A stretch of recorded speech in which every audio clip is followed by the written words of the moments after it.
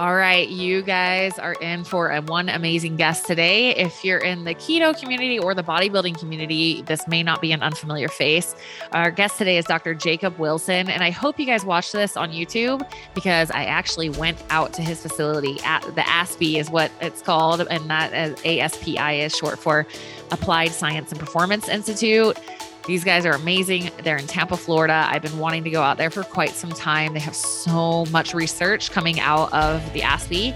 Let me tell you a little bit about Dr. Jacob Wilson. If you're in the keto space, you may be familiar with his book that he co-authored with Dr. Ryan Lowry called The Ketogenic Bible. It's like, you can tell by the name, it's kind of the resource for anything you want to know about keto. And let me tell you a little bit more about Dr. Jacob Wilson. So he's a PhD. He has a bachelor's in sports nutrition, 2 master's degrees in exercise physiology and sports psychology, and a doctorate in exercise physiology. He is the CEO of Applied Science and Performance Institute. And a little more about him. His research has covered the cellular, molecular, and whole body changes in muscle size, strength, and power in response to novel products, training, and nutrition interventions. He's published over 200 peer-reviewed papers, book chapters, and abstracts. And he's won several awards, including the NSCA's 2013 Terry J. Hoosh Young Investigator of the Year Award, the 2013 Bodybuilding.com Writer of the Year Award, and the 2014 Bodybuilding.com Column of the Year Award. He was also featured in the movie Generation Iron, which you may have seen on Netflix. So you might recognize him from there as well. But I love Dr. Wilson because he's so unassuming. He has accomplished so much and he's just like the nicest guy, very, very humble, but just has so much great information to share. So I think you guys are going to learn a lot. I kind of rapid fired questions at him because I was just, there's so much I want to know from him. So I think you guys will enjoy. Here is Dr. Jacob Wilson. Before we jump into the show, I am extremely honored to share with you the sponsor of this podcast, and that is Rep Provisions. And I want to tell you a little bit about who they are, what they're about. They are a regenerative agriculture company. They are a ranch. I have been to the ranch myself. Incredible. And if you aren't familiar with regenerative agriculture, it is my extreme honor to introduce you. So here's a few statistics of why regenerative agriculture is important before I get into what it is. First of all, the United States is losing topsoil 10 times faster than it's replenishing it right now. And this comes from our modern conventional agriculture practices that we've really just developed in the last several decades. The way we are raising cattle and the way we are growing these monocrops of plants is depleting our topsoil at astronomical rates. And I love the way Eric Perner, the founder and owner of Rep Provisions, the rancher there at the ranch, I love how he puts this. He says that our planet is just a giant rock spinning in space with a tiny layer of topsoil and subsoil that supports all life on the planet. Every economy, every nation is sustained by this layer of topsoil. It's really important, right? We don't have any soil or quality soil. Health goes down and then eventually life goes away, right? So it's so important. Right now, we're losing about 75 billion tons of topsoil every year because as it erodes from these conventional farming practices, it goes into the waterways and then goes into the ocean and we lose it. So it's not sustainable, obviously, and we have to regenerate the topsoil. And this is where regenerative agriculture comes in. And the way they raise their animals is supportive of regeneration of the topsoil. So you can listen to my podcast episode with Eric Perner if you want to learn more about exactly how they do it. It's so important. Now, from a health perspective, this is so cool. Eric just shared with me that they had their meat lab tested at Michigan State University. And if you're not familiar with omega-6 to omega-3 ratios, let me share this with you real quick. So omega-6s are pro-inflammatory. They're in all foods. Omega-3s are anti-inflammatory. So this is all foods have a certain ratio of omega-6 to omega-3. Now, the ideal is 1-to-1, right? So we balance out that pro-inflammatory aspect of food, which is important. It triggers a lot of things in our body, but we balance it with the anti-inflammatory effect. On average, Americans are 10-to-1. Their omega-6 to omega-3 ratio is 10-to-1 because honestly, we eat so much canola oil and so many processed foods, and all the way up to 30-to-1 and higher. It's super inflammatory, causes heart disease, cancer, all disease. Grain-fed meat is on average 5-to-1 ratio or worse. And what came back from Michigan State University is that Rep Provisions meat has a 1-to-1 omega-6 to omega-3 ratio, which is freaking huge. So cool. I'm so glad they found that out. And by the way, just FYI, grain-fed chicken has a 15-to-1 ratio, and seed oils are the worst, like canola, soybean, all these industrial seed oils, 70-to-1 or worse. And they estimate that 25% of the calories in the American diet come from canola oil. No wonder there's so much disease. No wonder everyone's so unhealthy. So just wanted to share that with you guys. This is not only an amazing way to support the planet, but also your own health. And they're giving you guys an awesome discount. It's one of the highest discounts they offer, 15% off anything with code Coach Tara. So I'll link that in the show notes, or you can go to repprovisions.com anytime and just use the coupon code Coach Tara and get 15% off. Thanks so much for letting me come out to ASBE. Guys, I'm excited. We have a lot to dig into, so I'm going to try to rapid fire things at you as fast as I can. Absolutely. Right before we started, you talked about how you're testing biological age, so I wanted to dive into that first. Yeah. I've done things like telomeres, there's all sorts of things out there right now, but it's so hard to measure like what you're doing and how that contributes to it. I've even heard that kind of testing is like super subjective and might not even be correct. And so I'm curious how you guys are doing the biological age. Yeah, absolutely. Testing. So biological age, guys, basically, when you think about it, everyone looks at chronological age, say someone is 30. Well, biologically, they might be 40 or 50, or they might be 25. And so it's the best way to test that. Like you talked about telomeres, which is kind of the end cap to DNA getting shorter across lifespan. Yeah. Some of the problems with that is it doesn't relate to health span measures, and there's nothing you can really do about it. You know, it's just like, oh, my telomeres are shorter, I'm 10 years older, well, eat more fruits and vegetables. Yeah, try to be healthier. Right. Yeah. So we developed biological age at ASBE based on a number of different parameters, and that's going to be basically like body composition, your strength, your endurance, your cognitive health, a bunch of parameters, metabolic health, cardiovascular health. And the other thing is people age at different rates, right? Mm-hmm. So someone might age faster in their muscular system and the other person might age faster in their cardiovascular system. Right. We identify that. So you can go, oh, well, I am older by 5 years, but here's why. And now I can change. So good. So good. Yeah, so we've been working on that pretty hard. That's awesome. How can people find out about that? So yeah, we'll be releasing it on with ASPI actually, or even on my Instagram, the Muscle PhD. Okay. We'll be talking more about that as well, and we also even instituted it with some of like ketogenic.com and stuff. Okay. Yeah. Cool. So we'll be launching it as a ketogevity score. Okay. Ketogevity. I love it. Okay, cool. And I guess I should have asked first, we're here at ASBE. Can you tell us a little bit about ASBE and what you guys do here? Yeah. So we do research here. We got a really expansive facility. Like actually for you guys who are into sports, or they just launched the new Rocky 4, like the updated Rocky 4, like the editor's cut. When I was a little kid, I watched Rocky 4. And if you guys remember what Ivan Drago had he was in a science lab and all these things hooked up to him. And as a little kid, I was like, I want to do that one day. That's awesome. Yeah, so that's kind of like what ASBE is. It's like it's a really big laboratory. Way to go. Did it. Thanks. And we do research on muscle, strength, power, health across lifespan. And we're literally doing it all the time. Like constantly 24/7. Yeah, how many studies have you guys had come out of here? Oh, wow. And we've probably done like over 300 studies. Wow. Yeah. And when did you open?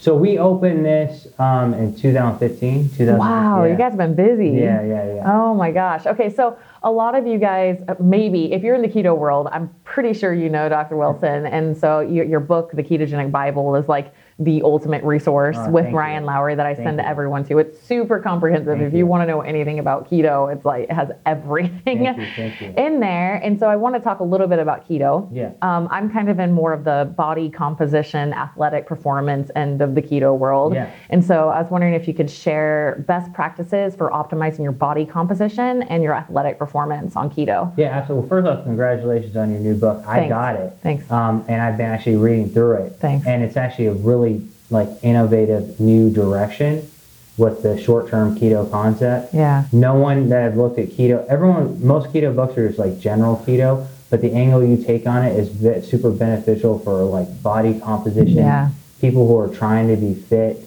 people who want to experiment with keto, right. or also maybe I just want to do it short term and come out of it. Yeah. Most books are like, I'm going to just lock into keto and that's it. Right. People don't look at, well, how do I enter into it?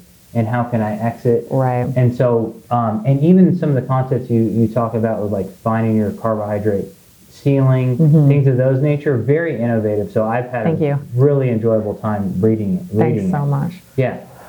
As far as like best practices for body composition, I think one of the number one things that I see with ketogenic dieting is that people have to realize that protein is very important. And when most people go into a ketogenic diet, they lower their protein a lot. Right. In fact, sometimes they'll lower it to like the RDA.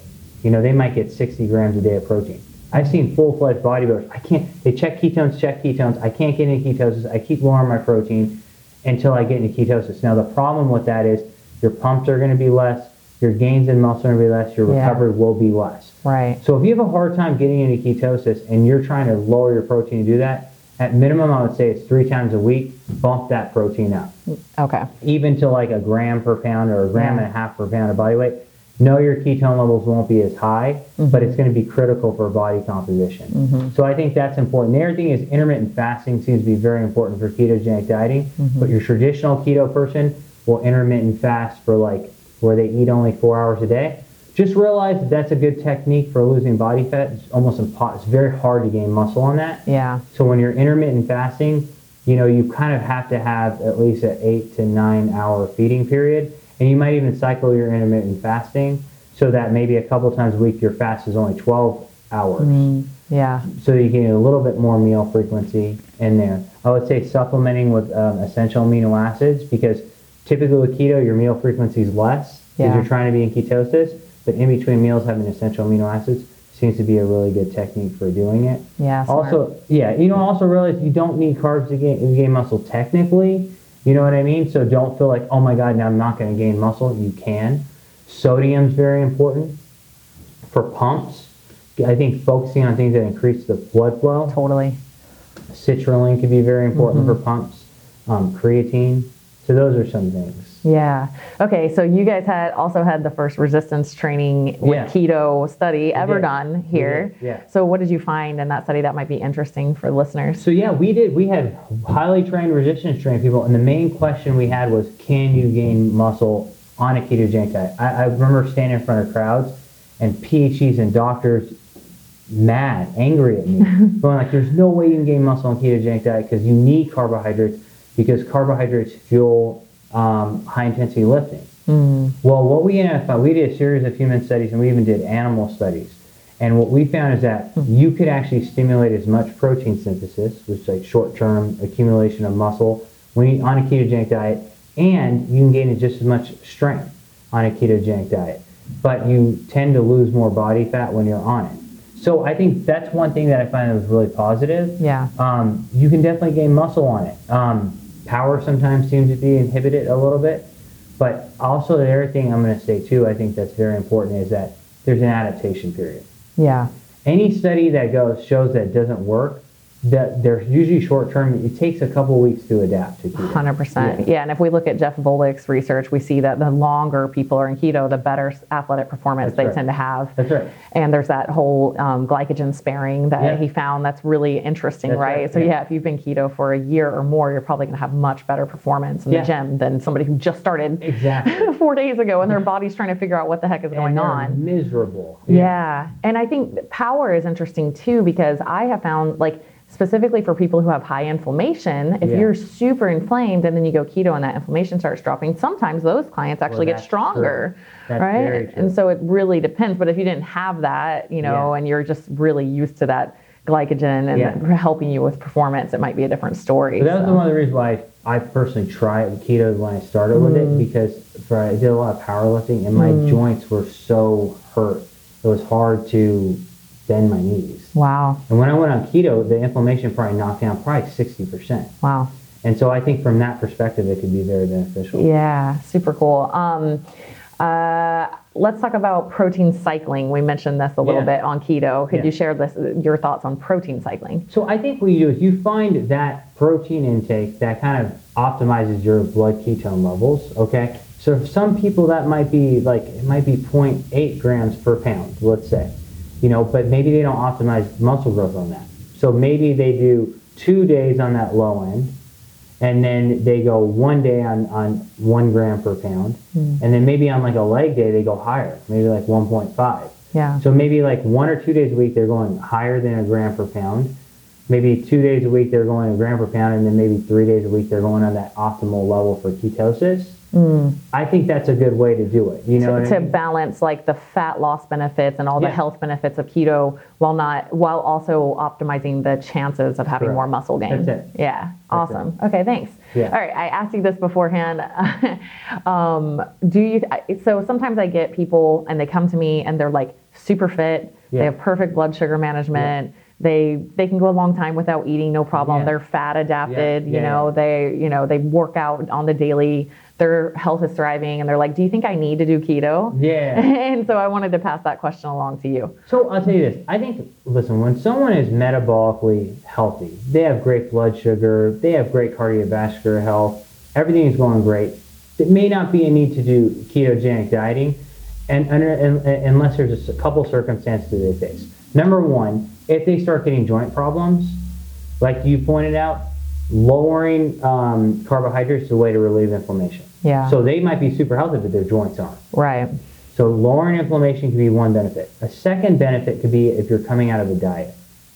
So even though they're healthy, if they've come out of a diet, their hormone levels may have plummeted. Yeah. And so their metabolisms might be lower and their hormones might have plummeted. We have found that raising fat levels in your diet can actually boost things like testosterone. Yeah. And testosterone is important for men or women. So basically it can boost those anabolic hormones and get you back in your metabolism skyrocketed higher. Yeah. The other thing is it's very hard to gain fat on a ketogenic diet. So when someone's like coming out of a hard diet, their body's preferentially burning muscle at that point and not fat. There's a way to switch you into using fat as your primary fuel source. Yeah. So those are some situations I think it could be even beneficial for them. Yeah, that's really smart. I know like sometimes I'll have, and you're so well known in the bodybuilding community, so if there's any bodybuilders listening, they'll probably appreciate this, but sometimes I'll have bodybuilders tell me like, well, I did keto when I was cutting for my competition. I didn't eat any carbs, so every once in a while you have the coach that does that. Yeah. And I'm like, yeah, but you weren't eating any fat either. Yeah, and that's a totally different story. And I've had guys tell me, they're like, I was basically surviving between like injection to injection for energy levels, and I think about that and I'm like, you're kind of like brushing your teeth with Oreos when you're doing that, because your testosterone's dropping naturally and you're having to depend on these exogenous sources. And so I know for me, when I found keto, I looked like a bodybuilder. I was 11% body fat, all super into the kind of bodybuilding lifestyle. And man, like getting that fat back into, I felt like I went through like an awakening, right? Because my brain and emotions and hormone levels were so much better. 100%. So yeah, if you're super fit, but you've been eating really low fat for a long time, like you'll notice a big difference. Yeah, I appreciate that message.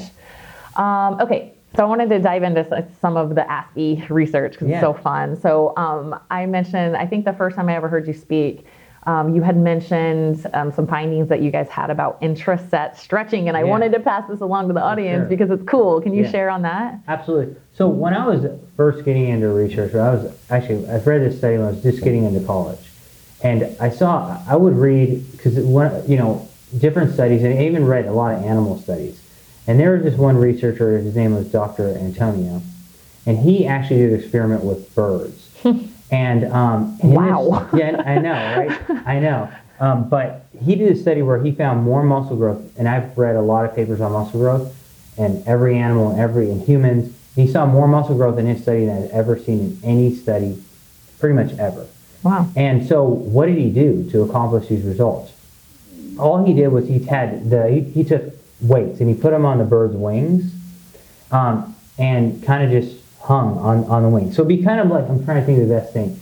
Imagine if I were to do a pull-up, and I just put a weight on my waist, and I just hung from the pull-up bar. It's similar. Yeah. So he kind of just put weights on the wings, and they just hung. And he did this for like several weeks. and he found that they started gaining muscle like crazy. Wow. So intense weighted stretching seems to trigger muscle growth. But he didn't just find muscle growth, he found they formed new muscle fibers. Wow. That the muscle fibers were under so much stress that they split. And then those fibers grew. It's like the ultimate eccentric. Exactly, it is. Exactly right. Yeah. Wow. Yeah, I was sharing. After I heard you say that, I was like, I tried it with triceps, like skull crushers, which makes sense because it kind of has that hanging effect. And oh my gosh. It's no fun. It's so hard. It's so hard. Yeah. It is. So try that, guys. It's good stuff. But we incorporate it into humans. So what happened, like you pointed out too, so the best way to do it in humans, we found, so let's say, again, you take the skull crushers, or you could take calf raises, easy thing to do. Yeah. Say you're doing like leg press calf raises, you go to failure on the calf raise, and then instead of stopping, you let the weight stretch your calves. And then, and for like 30 seconds, or maybe even 60 seconds. So you do your normal set, and then let that weight stretch the muscle. Mm-hmm. If you're doing, that's a perfect exercise that you did for triceps or whatever, but it really works. Yeah, I've done it on the calf raise and the leg press too. It's unbelievably difficult. It really is. Yeah. Okay, thanks for sharing that. Okay, we also talked about offset loading. Yeah. Can you share on this? And also, do you think people need a DEXA scan in order to even implement this? So good question. So I think we all have imbalances. I will say this. The people who know more about imbalances are many people who are involved in physique sports. Yeah. If someone's in a physique sport, you say, oh, my left bicep's smaller than my right. Mm-hmm. My left pec smaller than my right. You know, maybe my right hamstring isn't as developed as my left. Everyone has imbalances. And whether you're in sport, whether you're in life, and it typically favors the dominant side of your body. Mm-hmm. Most people favor the dominant. However, it could also favor a side that was previously injured. Mm-hmm. If someone had injured their left knee when they were a kid, they may have started to favor their right knee, and for the rest of their life, they favored it. More muscular development there. So we're always trying to find ways to overcome that. Well, oftentimes people will just do unilateral training to overcome it, okay? But let's just say that you're a powerlifter, you're trying to get stronger. Yeah. If you're trying to get stronger, you're going to want to get stronger in the bench press, not necessarily unilateral movements. Right. If you're trying to get stronger in the squat, you want to get stronger in the squat, not necessarily unilateral movements. So what we did with offset loading is you offset one side of the load. And typically you might offset it toward the unbalanced side. So let's say that my left pec is not balanced. So what I might do is if I'm benching 200 pounds, I might add a 5 on one side, on that weaker side. And if we look at muscle activation, if you're on a normal bench, we'll see more activation on the dominant pec than the non-dominant. If we slightly offset it, it will balance out that muscle activation immediately. Wow. Long term, we found that it increased muscle growth, muscle strength, a lot. And one of the other reasons is people, think about it. You guys go and you go bench press. Are they people thinking about it? No, they're just benching. Right. Same thing oftentimes with squats. You feel the pain, but you're not thinking about, oh, how is my technique? Right. But if you offset, all of a sudden now you start thinking about it, it shocks the nervous system. The nervous system has to get better at recruiting muscle fibers. Yeah. So you get stronger and you recruit more muscle fibers and you actually gain muscle. So anyway, we kind of randomized the offset to balance it out. Sometimes we put it on the right side, sometimes on the left. And we did it and got immediate gains. It's I was saying before, I'm like, it seems so simple and obvious, but no one does it. No one does that. Exactly. That's so awesome. Thanks for sharing that. You bet. Okay, so I was going through all your YouTube videos. By the way, guys, follow him on YouTube. He has so much good information on the Muscle PhD YouTube channel. But there were a few that I wanted to highlight for this episode. Oh, yeah. One was, now I'm not talking about keto. I'm just talking about in general for people, protein and body composition. Can you share your thoughts on, because gosh, when I first started getting really fit, I was eating quite a bit of protein and everyone was like, dude, you're going to die. Like, you're going to screw up your kidneys. Like, that is so stupid. Like, it was like embarrassing. I almost wanted to keep it a secret. I'm like, well, it's really working for me and I don't feel like I have any kidney problems. Can you share your thoughts on protein, the fear around protein, and also like what can happen in your body composition when you eat a little higher protein? Sure. So protein is, I think, the most important anabolic nutrient that we have. Mm-hmm. So if you're going to transform your body composition, gain muscle, lose fat, protein is probably the most important thing you can do. Mm-hmm. And in our society, they talk about the RDAs so low. like 0.8 grams per kilogram, or which is pretty much like 0.4 per pound. It's not It's not a lot, right? So the point is that, if they're telling you eat 60 to 80 grams of protein, well, look at what's going on in our society: poor metabolic health, obesity, all these things. And they always say, you look at the food pyramid, it's always like the basis, grains and carbs, and right at the little itty bitty top, you have a little bit of protein. Yeah. Well, that's a problem. Right. And for body composition, it's a major problem. We need to shift our thinking on that. So basically, one thing is, for healthy people, increasing your protein intake only results in better health gains. You see improved cardiovascular health. You don't see any kidney problems. You see improved metabolic health, lower body fat, more muscle mass, higher metabolisms. So that is definitely a myth. Unless someone has a kidney problem, then it's not an issue. Right. That's number one. So number two, protein directly stimulates muscle and directly raises your metabolism. I'll give you a case in point. Carbohydrates, to digest them, it takes about 5 to 10% of the calories to digest them. So if you eat 100 calories of carbs, maybe you burn 5. For protein, it's up to 30%. So if I eat 100 calories from protein, I might burn 30 calories just digesting or stimulating protein synthesis. So it means it's harder to store fat. And in fact, studies show that I can overeat on protein and sometimes lose fat. Whereas if I overeat on carbs, almost all studies show you gain fat. Right. So again, it's a way that if you are trying to raise your metabolism, a great way to do it is just bump up your protein. Yeah. So I think a gram per pound is really good. I think if you're trying to reset your metabolism, 1.5 grams per pound, maybe even better than that. Yeah, and I was reading a study that said that protein, when they isolate macronutrients, protein has the longest duration of satiety impact. So it's like you're burning calories. They're basically like free calories, and on top of it, you stay fuller longer. Like, what do you think is going to happen? Not to mention, it's building muscle. Your metabolic rate's going up. It's like pretty easy. That's why I tell people all the time. I'm like, dude, it's really not that hard. Like, eat more protein. No question. And go train, and it's like game changer. Okay, thanks for sharing that. You got it. Okay, training to failure. Yeah. Can you share your insights on this? So I think, here's the thing. Training to failure is, again, I can't voluntarily get another repetition. And a lot of times people will train to failure every set.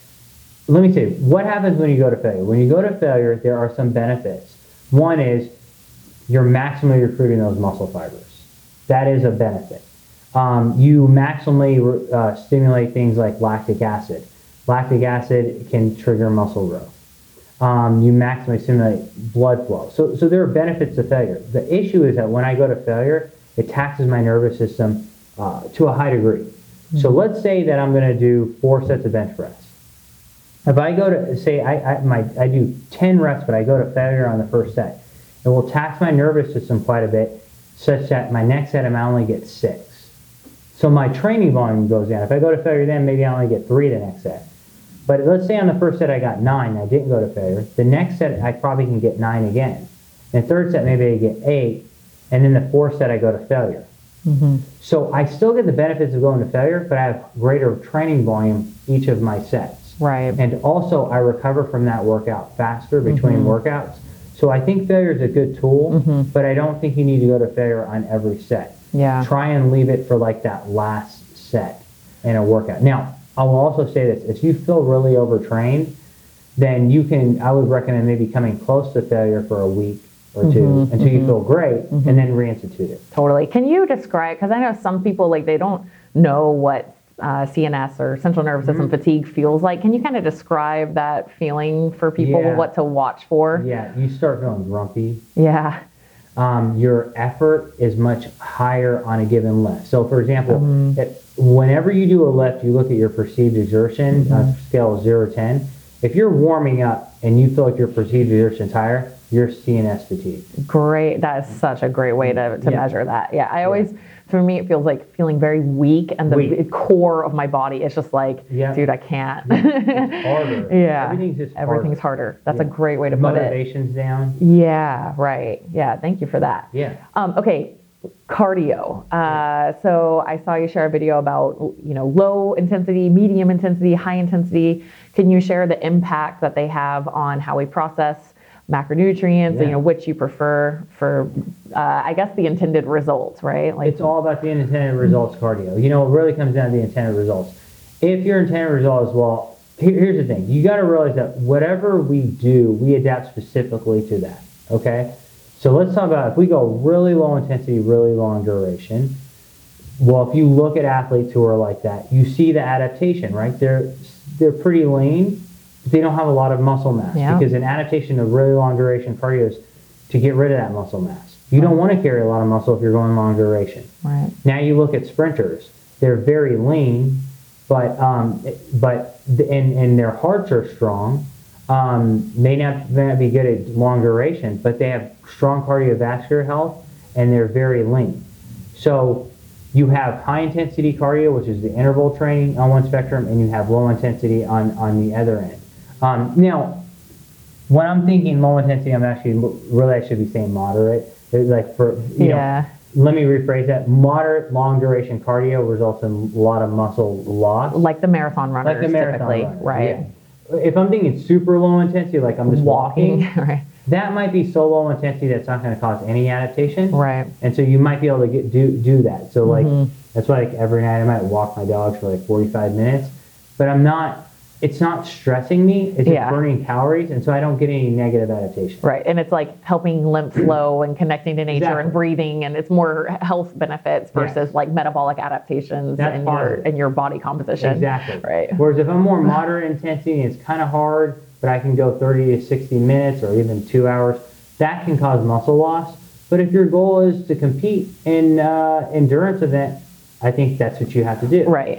If your goal is more, I want to be healthy and I want to have low body fat, high intensity interval training is a great way to gain muscle and lose fat at the same time.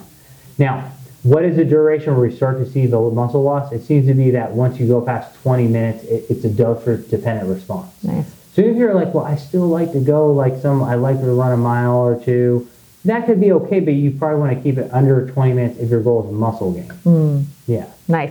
What are your thoughts on, and I actually wanted to ask you this on the failure thing too. I hear a lot of our colleagues say things like people think they're doing high intensity interval training and they're not, right? Yeah. Like they're doing like V-ups and that's one of their high intensity intervals. And it's like, not really. So what would truly be considered a high intensity interval? Yeah, well, it's almost like we talked about failure and resistance training. Well, if you're like going, I'm going all out for 30 seconds, I'm resting 30 seconds, I'm going 30 seconds on as hard as I can, you aren't really going as hard as you can for 30 seconds. Right. If you set the intensity high enough, in 30 seconds, you should not be able to go anymore. Like if you're sprinting on a treadmill and you put it on an incline and you set that for 30 seconds all out, you have almost no choice but to grab the railing at the end of that. And if you're doing that, you're huffing and puffing for at least 3-4 minutes afterwards. Right. Just like if you went to failure on a squat. Right. That's true, very high intensity interval training that I'm talking about that can make people lose fat at a very rapid pace. Yeah. So you've got to dig. Right. And when you're doing that, you might only be able to do 4 to 10 total intervals because they're so hard. Right. Yeah. Thank you for sharing that. I've had to definitely be careful of my wording. I'm like, this is circuit training. It's not high intensity interval training, because if you're doing 30 seconds on, 30 seconds off, you need longer to recover from a true high intensity spurt than 30 seconds. Exactly. So there's no way you'd be able to pick back up again. Yeah, and I always say, like, when you get to that point, it's scary. It's like, oh my gosh, this is gonna suck. It sucks. Okay. You're right. Okay, last thing that I wanted to, I don't even know, because I know you work with so many athletes. Do you ever work with teenagers, or do you have any thoughts? I know a lot of parents ask me this. They've got, maybe not even teenagers, but they're the young guys, right? Maybe they're starting at 16, 17, but now they're 19, 20, and I know you have a lot of following that's in that 19, 20, 21 demographic in bodybuilding. Do you have any tips on or concerns almost for this demographic that parents might want to be aware of to help them out with? One thing I'll say is obviously form becomes very important. Yeah. So always concern is that you have a young teenager or a kid who's maybe in 15 or whatever, 16, and they are just going in, their form is awful. That's not good. You want to make sure that you start with getting picture perfect form before you start adding load. Yeah. I'd say that's probably the number one concern that you have. Other than that, I think weightlifting is one of the most healthy things that people can do. Yeah. it's got to be with good form. Yeah. If they don't have good form, it's going to program for the rest of their life, and it's going to be bad. Everything is, one advantage is when people are teenagers, they can recover from everything. Yeah. I mean, you can make, a 17, 18-year-old can make more gains in a year than, if you're like in your 40s, it might take, it's like 5 years worth of gains in 6 months. So you know what I mean? So the 45-year-old dad going to the gym with his 18-year-old son, it's going to be a little demoralizing doing the same workout. Right. Yeah, because they sleep so deep, but they recover so well. And even and I recommend sleeping, but you could have an 18-year-old who sleeps for 3 hours and still they make better gains. And I don't recommend that. Yeah. But you know how it is. Yeah. You have like college students, they'll go out, they'll party, they'll still make gains. But it's like as people get older, they have to focus more. But that same teenager would get way better gains if they did everything right. Right, yeah. But it's like, guys, this is the biggest opportunity of your life to make gains. Yeah, love that. I wouldn't take it away from them. Do you remember hearing growing up people would say, if you lift weights when you're a teenager, it'll stunt your growth? Yeah. I was like, but I think people are still fearful of that. I'm like, no. They need exercise, and not to mention how much they're on phones and isolated. So if you get the antidepressant benefits of working out is so healthy for them. That's exactly right. There are better antidepressant effects with exercise than drugs. Yeah, I heard from some Harvard study that they're actually some psychologists are starting to recommend exercise before drugs. I'm like, oh, thank God. And the funny thing is they're starting to do this, but we've known about this for like decades. I know. It's oh my gosh. Scary, Speaking of the last thing on teens, I don't know if you have any thoughts on this, but I'm becoming increasingly aware of these boys who are like 17, 18, still in high school, and they're all wanting to get on anabolic steroids. Yeah. Do you have any thoughts on that? I don't recommend that. Any warnings? No. And again, I go back to this, like, the number one steroid you can have is to be 18 or 19. You know what I mean? Right. You are in your prime peak anabolic state. Yeah. Don't waste it. Yeah. You need to take advantage of your own natural capacity when you're 18 and 19. Everyone's going to always look back and go, man, I wish I could respond like I was 18 and 19. Yeah. Take that window and just take full advantage of it because it's magical. Oh, totally. And anybody who's made some gains in the gym, you realize once you've gained those, it's pretty hard to lose them. You'd have to totally give up for a very long period of time to lose that. So it's a good investment in your future when you're young. Yeah. 100%. Thank you for sharing that. Yeah. Okay. So we've got the Ketogenic Bible. We've got, what's Aspie's website? So we have theaspi.com. Theaspi.com. Okay. And I noticed you guys have courses Oh yeah, so on all this stuff, actually on the musclephd.com. Okay. On the musclephd.com, I have a course. It's a 30-week course, and I will say people who go through the course will know more about muscle, more about nutrition for body composition and exercise science. And I'd say most people coming out with graduate degrees. Wow, that's awesome. In fact, probably more than 99% of people graduating with a master's, and probably they might know a lot more than most PhDs. Because when I was in school, there's so much blood. Right, that's what I was thinking. It's so valuable to get that from you because, I was always I don't want to go learn nutrition from that lady at the small college. She's not in the cutting edge of what's happening right now. I want to learn from the people who are in the cutting, and you are, which is super valuable. Thank you. Yeah, they're teaching a food pyramid, and then it's just so basic, and you gotta go through so many years of school to grab the real info. Yeah. So we've taken years and years of schooling and we've condensed it into 30 weeks of the most important information. And we take them through everything. And that's on the Muscle PhD. Okay. But basically, we take every muscle group and go on the science of each muscle group, how to lift for it, the anatomy and physiology. But we talk about the physiology of training, energy systems, periodization, carbs, fats, protein. It's really in depth. Awesome. So what's the name of that course? So it's called the Muscle PhD Academy. Academy, that's right. Okay. Yeah, and when people graduate, they get exercise science specialist certification. Oh, perfect. Yeah. Okay, awesome. I'm so glad you did that. I was reading your LinkedIn bio, and I I shared it in my Instagram. I'm like, he's a little bit educated. He's been just done a few things here and there. So yeah, I appreciate you creating that. I might do it myself. Let's see, where else can people find you? We know there's the Muscle PhD YouTube channel. Any other YouTube resources? Channel, Instagram, Muscle PhD, or main things in the website. Okay. My main ways. Yeah. All right. Thank you so much for your time. My pleasure. I'm so excited to be on here, and congratulations on your book. Thank you. And for you guys that are going to get an opportunity to read it, I highly recommend it. I've been reading it a lot. And I picked up a lot of things too, just reading it. So thank you so much. I know it's a lot goes into writing a book, and you can see the detail that went into this one. So, me personally, I highly recommend it. Thank you so much. Yeah, thank you so much. Hey, thank you so much for listening to this episode of the Inside Out Health Podcast. I hope this episode served as inspiration and something that you needed to hear in your life. If you have a friend or family member that you think would benefit from this episode, please share it with them. And also, please subscribe. I have so many more amazing guests coming. I have just been so gifted and honored to meet so many incredible health professionals in my career, and I cannot wait to share their messages with you guys. So please subscribe. And if you could be so kind as to rate my show, I would really appreciate it.